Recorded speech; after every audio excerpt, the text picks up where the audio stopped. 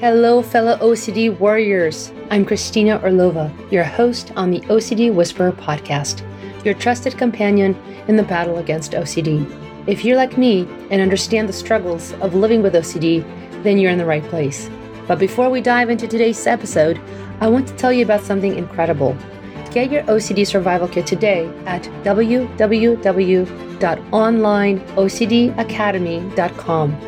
It's filled with amazing resources to aid you in all things OCD, whether you're on a tight budget or just looking to supercharge your progress. Now, enjoy the show.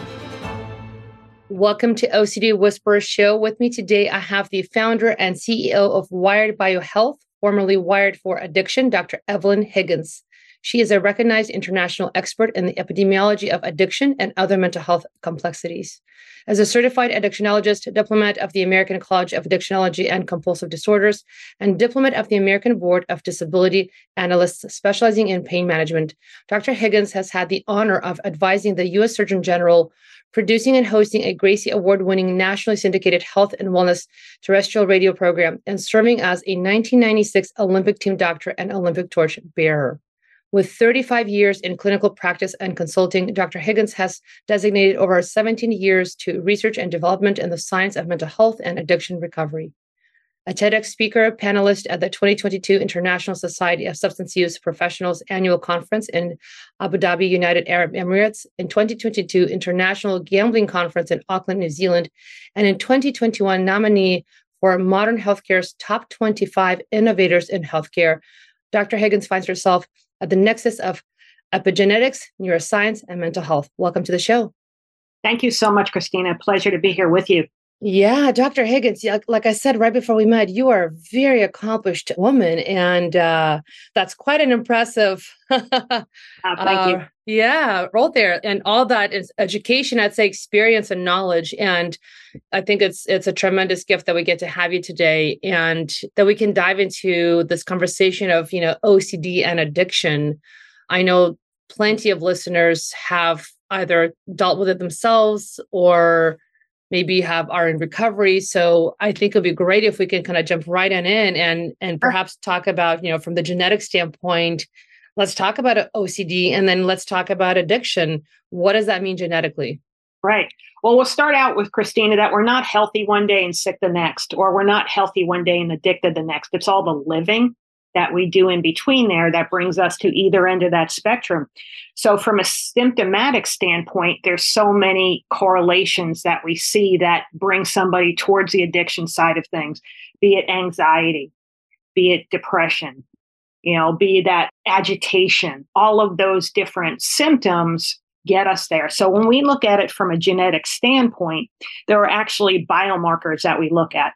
We look at 85 different biomarkers, and we start with neurotransmitters, those brain chemicals, things like serotonin, dopamine, epinephrine, norepinephrine, phenylethylamine, and then your hormones, from your stress hormones to your androgens or your sex hormones, how those interact together. And then the remainder are what we call SNPs, or genetic single nucleotide polymorphisms.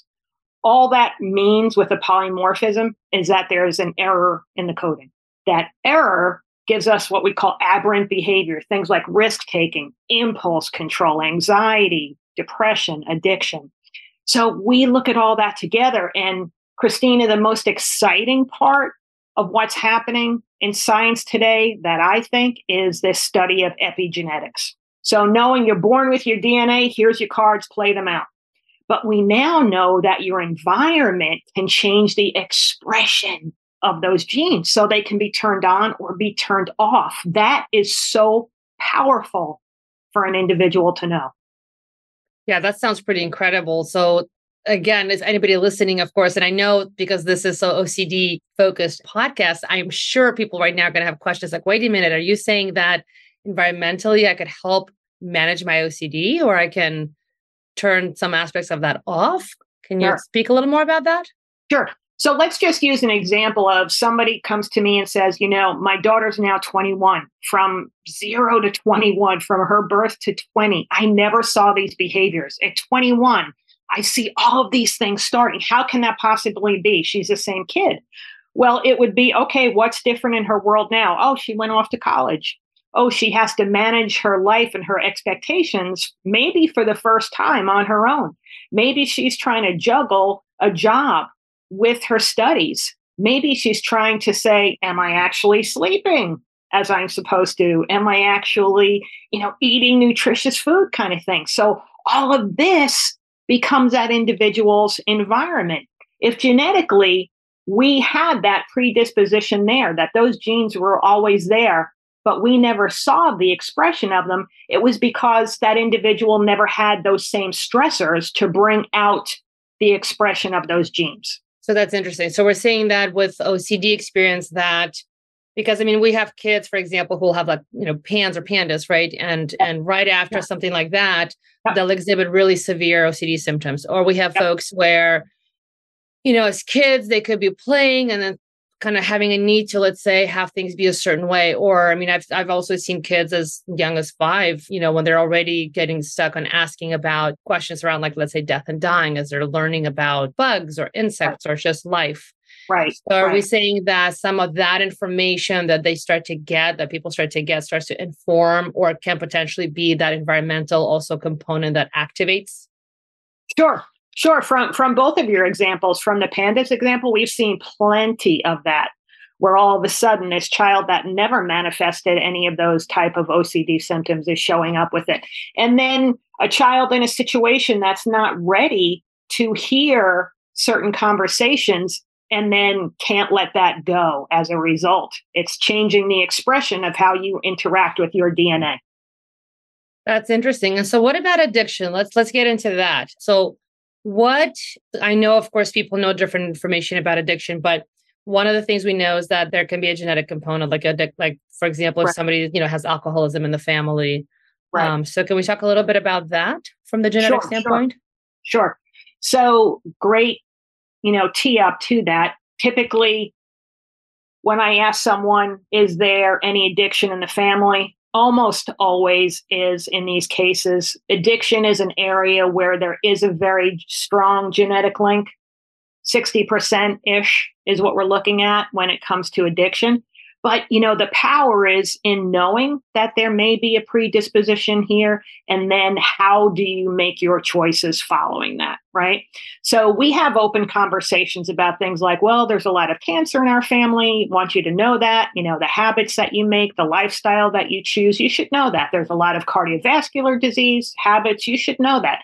We should be having these same conversations when it comes to mental health and addiction, Christina. And you doing this podcast is a great way for people to have these conversations, to remove that stigma that we say doesn't exist. It still does. And to have the open conversation to say, this is just a part of healthcare. That's why at Wired BioHealth, Wired for Addiction, we do what we do, because what we found was that stigma still did exist. And we weren't using technology to advance this area of healthcare. It's kind of like, well, this is you, just deal with it. No, there's so much that has changed. Understanding genetics and understanding how that can predispose someone to addiction, mental health concerns is something that someone should know. In my TEDx talk, I surround it with, what if in your youth you knew that you had a genetic predisposition? Would you make different choices as a result of that? Right? We still all have free will, but we should know this information as we go through our life to say, do I really want to do that? How am I going to play this situation out? Yeah, I think you're hitting on actually an interesting point of, if you have the ability to know something sooner, right? What would you do with that information? And right. I think, that of course hits on a notion of, just developmentally, where are you, right? Because as a teen, you may be like, whatever, and kind of blow things off and not pay attention and not really care. Or you may be somebody who, as a family, maybe you do spend more time talking about these things because certain things are predominant in your family. And so it is an important topic, right? Right. So from that standpoint, yeah, I guess it would just depend on the person and kind of what your setup is at home as well. Because I know that, for example, with OCD, one of the things we know there is that it really, on average, can take anywhere from 14 to 17 years before somebody actually gets the appropriate correct diagnosis. So like I have OCD, for example, and my by the time I really kind of 100% knew it was very later in life, like in my mid to late 30s. So for a good chunk of my time, I didn't know, right? So there's a lot of things, if I take that notion into account, I totally would have done things differently, right? Right. But when we're talking about also addiction and substance use, especially as we're talking about here with, let's say, OCD and that, right? Let's talk a little bit about kind of how those two kind of communicate and correlate, right? How do they, like, for example, when, let's say, somebody has, intense intrusions after being triggered and their intrusions are pretty severe, or they're feeling kind of traumatized a little bit by this kind of experience and shaken up, right? And how they might become hypervigilant as a way to, let's say, try to make sure that everything is okay. But that might be a compulsion. Like, how do you envision, how might that impact, if you're also dealing with addiction? Sure. So great point, Christina. So with addiction, it's really one of three things, or all three things, that's going on: a diagnosed condition not being treated properly, an undiagnosed condition, a trauma, or one, two, or all three of those, right? So there's always something else going on that gets us to the point of addiction. It's someone trying to self-medicate for one of those reasons. And it works until it doesn't work. When that person first starts, whatever the behavior of the addiction is, whether it be a process addiction like gambling, like sex, things like that, or whether it be a substance addiction, really doesn't matter. It's what they found that makes them feel good in that moment. And they think, whoa, this is it. I found it. It brings me down. I'm calm. And it works until it doesn't work. And then that becomes the next thing that we have to deal with. But so many of the people that we see that get to that point of where there is an addiction, there is a high correlation with folks with OCD, because it's that self-medicating and not even understanding, like you say, 14 to 17 years of, gosh, if I knew that before, I could have played these things out differently. So it's always that self-medication. What drives you to take something from the outside to bring it to the inside, to feel better and hear and get to that place of homeostasis or balance?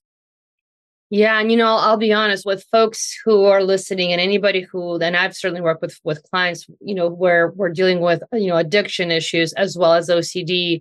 I mean, one of the things I know out there is that there's actually not a lot of places that can treat both. And so from what I see, at least at this point in time, you either need to see, an OCD specialist, and then you'll need to do addiction, or recovery, whatever the addiction is. But right. What do you do first, right? Where do you start? How do you conceptualize that? Right. That whole dual diagnosis situation. And you're right. The facilities, most of them are not set up for that. It's either or. And that's not how this works, right? It works with all of it together. So you hit the nail on the head. It's really, what came first, the chicken or the egg? The self-medicating for whatever was going on within that individual. We can look at things like, someone says, well, I have more, we actually measure. So we have objective information on an individual, and they'll say, well, I have more serotonin than I need for my gender, my age. As we look at the metrics there, and it's like increased serotonin also makes the potential for someone to be anxious, for them to be agitated. So it's just because you have more doesn't mean it's better. Looking at more epinephrine than you have, well, isn't that good if I have more? No, we're looking at things like anxiety, agitation, low range dopamine. We're looking at things like anxiety, depression, but then those stimulating behaviors outside of yourself to seek that feeling that you're trying to get. So it's all of these things. Then when we look at the SNPs, the COMT gene, the GAD1 gene, where we're not converting glutamic acid to GABA from a stimulating to a calming. So it's not one thing. It's all of these things and how they play out in you. Yeah. I mean, so if somebody actually, let's say, is dealing with both, what would you say? Like, where should they start? I mean, I would say start with doing lab work. So we have a blueprint of you, your unique physiology, right? Christina, there's 7.5 billion people in the world. No one has the same DNA. Yet when we treat people, we treat them as if they're all the same. That doesn't make sense. So start out with knowing where your unique physiology is. And then from that, we look at those biochemical pathways and we say, okay, where do we need support and to what level? And then that's the step before you get to the addiction. You start getting that right, that need to self-medicate doesn't go on anymore. Interesting. Yeah, no, I love that concept of getting the labs done, right? Because there's so many things we don't know. Of course, for anybody with OCD and phobias or anxieties, you could very well have phobias around getting blood drawn, or you might even have, OCD themes around potentially, having your information out there. So, with all that in mind, though, I think it's definitely helpful if you have more information in terms of just knowing internally, where are you? Just where's your body? How's it working? Like, Sure. I have to say, like, even on a personal level, so my mom has cancer, has been dealing with it for a couple of years now, right? So of course, for me, like for a second OCD attached to that, but it's like, okay, instead of sitting with the unknowing, go ahead and get a screening, right? So that you can have education, you have information, you can make an informed decision and go from there. And this sounds like we're really saying that as well here, where Absolutely. get that Absolutely. work, right? And to your point, I cannot tell you the amount of times, Christina, when we're going over someone's labs, there's tears of joy, there's tears of relief. They're like,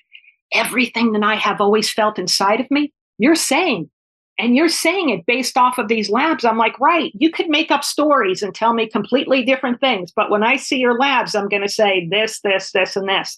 Right. And it's someone feels like they're heard.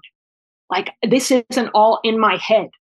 Right. Of course. This is your blood work. This is something that's going to be, it's undeniable. It's right there. And it'll definitely tell you your markers and what's off, what's right. And again, some of the things it sounds like, especially with addiction, if I understand correctly, you can actually address through looking at, okay, where do we need to kind of adjust things? Absolutely. With OCD, I don't know if you know this or not, at least from my knowledge, and again, I'm not an MD, but from my knowledge, I know what we've seen that works is typically SSRIs.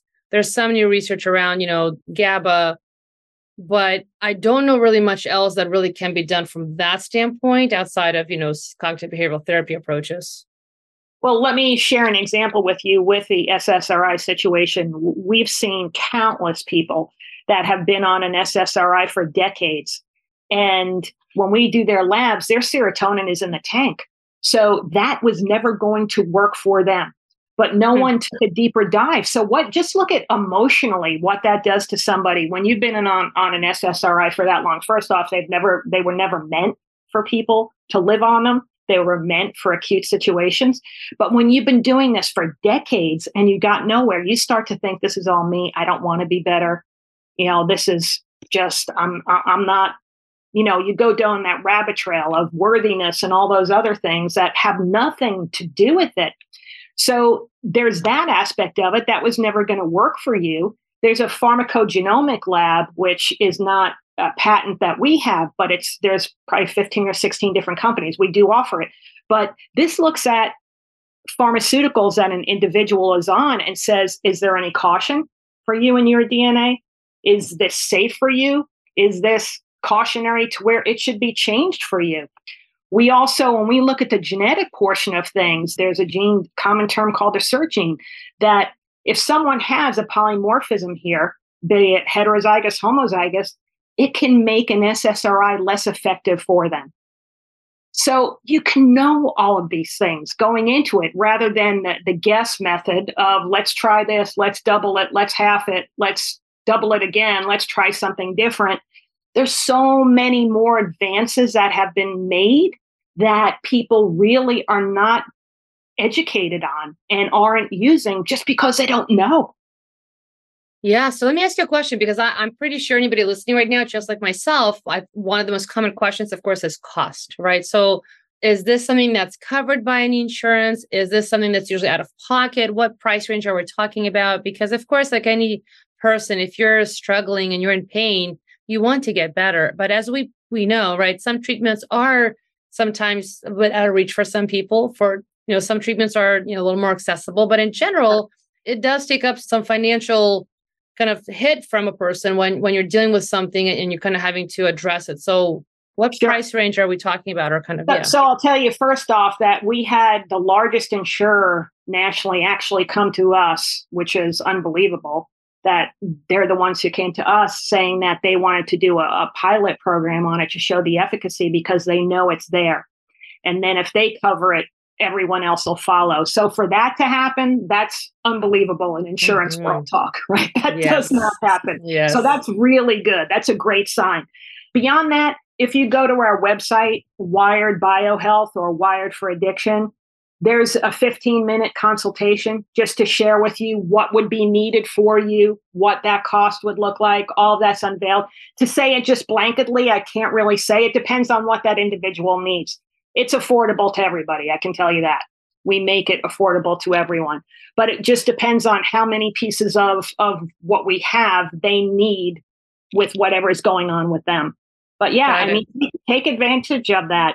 Call and tell us what's going on. And we'd say, okay, this is what we would do. And this is what it would look like.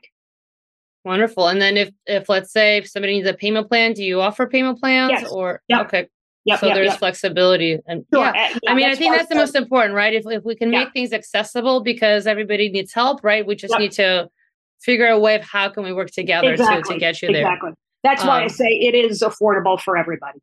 Okay. That's awesome. So, because now I'm curious, if somebody does, let's say, reach out, is this where they would work with your kind of clinic, or is this where like you'd work with their doctor? Is this like anybody can reach out from anywhere, or you know what I mean? Because so we have individuals come directly to us. We have individuals that are working with coaches, therapists, treatment centers that come to us. We have individuals that are incarcerated that we work with. That's where we actually started in the justice system. And judges actually love what we do because they can make a sentence based on objective data points instead of any kind of prejudice that may be within them as a human being.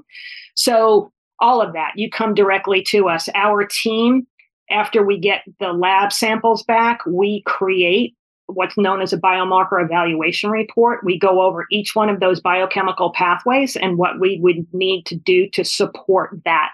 And then you can either take that information, we give you, here's everything that we would do step by step over a 6-month period of time. Take it, run with it on your own. Or if you want us to guide you through that, we can do that too.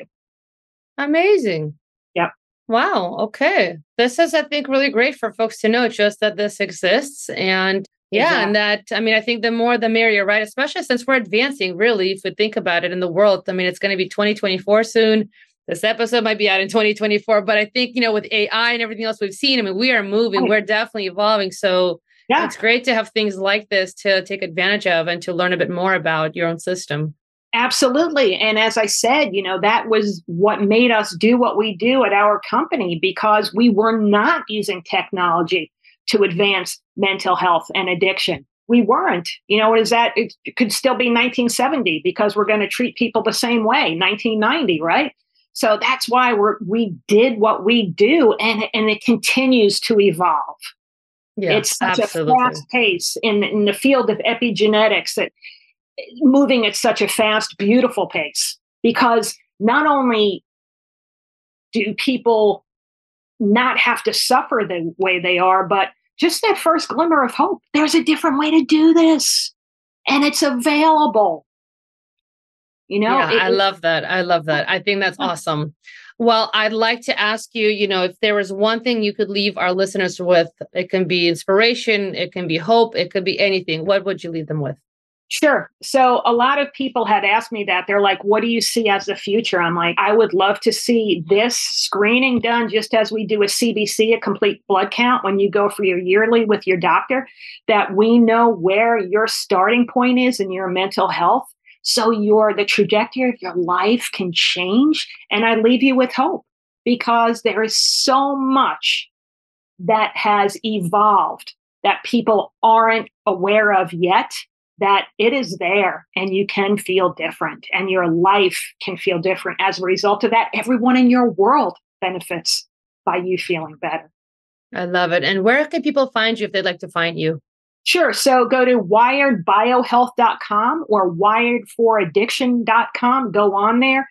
Just do that complimentary 15-minute consultation. Tell us what you've done so far, where you're at. We tell you what we can offer or point you in another direction. It's available. We want to help people. It's why we do what we do.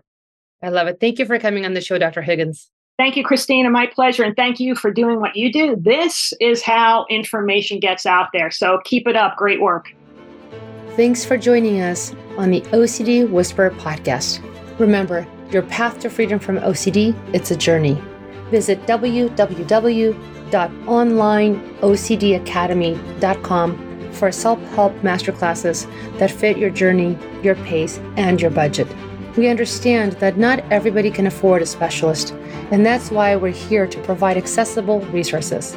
Subscribe, rate, and share, and together we can overcome the challenges of OCD. Stay strong, and we'll catch you on the next episode.